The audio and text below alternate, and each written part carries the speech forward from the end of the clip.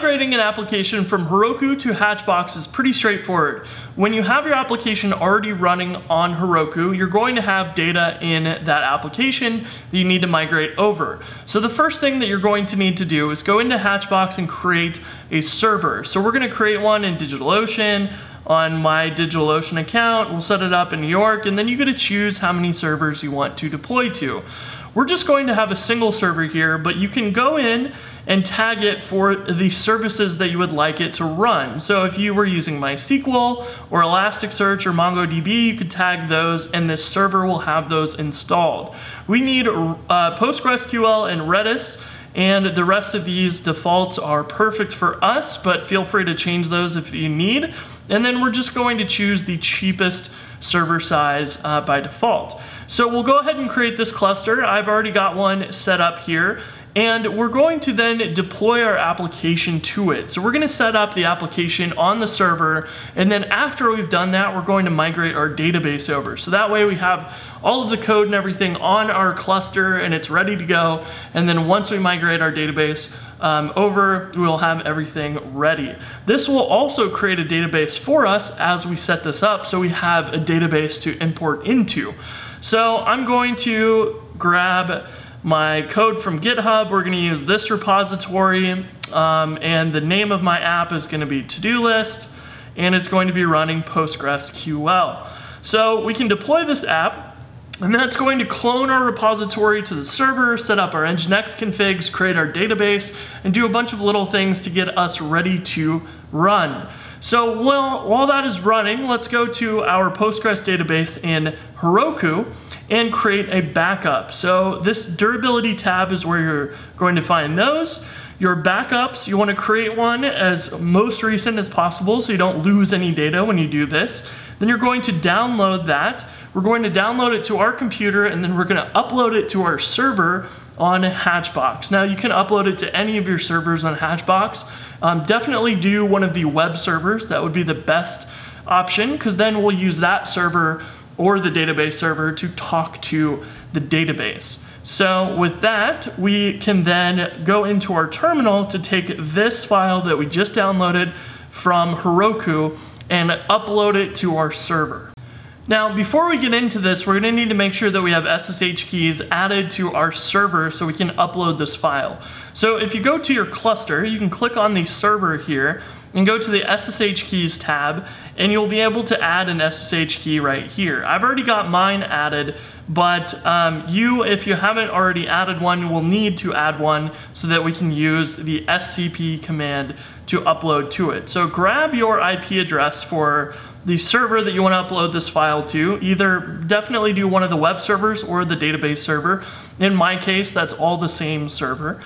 So then we can go to our command line and run SCP and give it the file that we just downloaded, which is this one. And we're going to say deploy at the IP address, colon, and a tilde. And so that's going to upload this file to the root or the home directory of our deploy user on our server. If we run this, it'll ask us if this is a valid key, and then it will upload that file, and you'll see that uploaded. Then we can run SSH deploy at our IP address.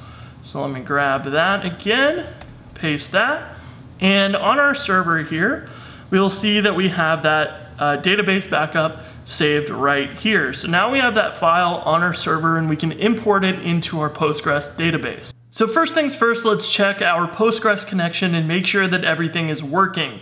Now we've deployed our application to the server already, so it should have migrated the database and already have a database set up. So we can go into the database tab in our app on Hatchbox and find all the details and the credentials in order to log in to our database. Now this is going to be a little bit different depending if your app is on the same server or multiple servers, but the command that you're going to run is exactly the same. And it's printed out here at the bottom, but we're going to type this out and show you how to connect this. So first thing is capital U is going to be the username. We need to do capital W to prompt for a password. The H option is for the host, and we're gonna give it 127.0.0.1 because our server is on our database is on the same server. This would be the IP address of your database server if you needed that. You can also optionally pass in the port, but because we're using the default port, we don't need to do that. And then we need to pass in the database name as to-do list. And if we run this, we can paste in our password and then we should be connected. So these are the same things that you would have to set up if you're going to use a tool like Postico, SQL Pro, or some other GUI on your computer. You would just set those up to go through the SSH connection as a tunnel and then connect to your database. And so that's what all of these other configs up here mention. So then from here, we can run /DT. You'll be able to see all the database tables. And this owner is your user for that application. And because our application automatically migrated the database, we have some data and tables already. So the to-dos table is already ready to go, and all of that has been created, which means our application runs, but we don't have any data in the database. So our application's database can be restored using pretty much the same command as what we had before, except we're going to use PG restore instead. We're gonna have to pass it the same options so it knows how to connect to the database, but we're gonna give it a couple extra ones in order to make that connection and then import our database.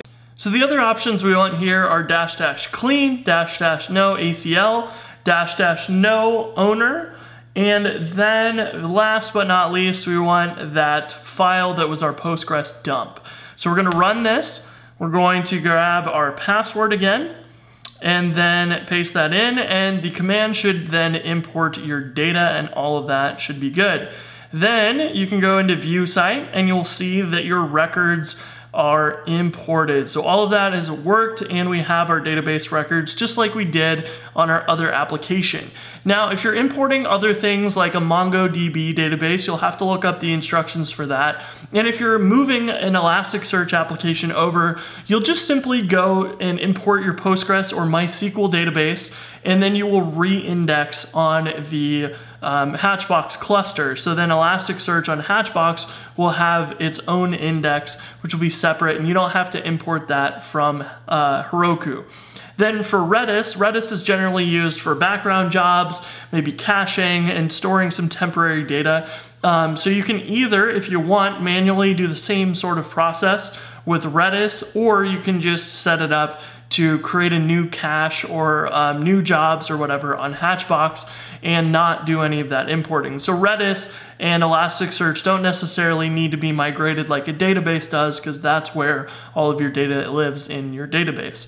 MySQL is a very similar process. If you're doing that, just take a look at the Heroku export and then look up the import command for MySQL, and you'll be able to do almost the exact same process for MySQL. So that's it.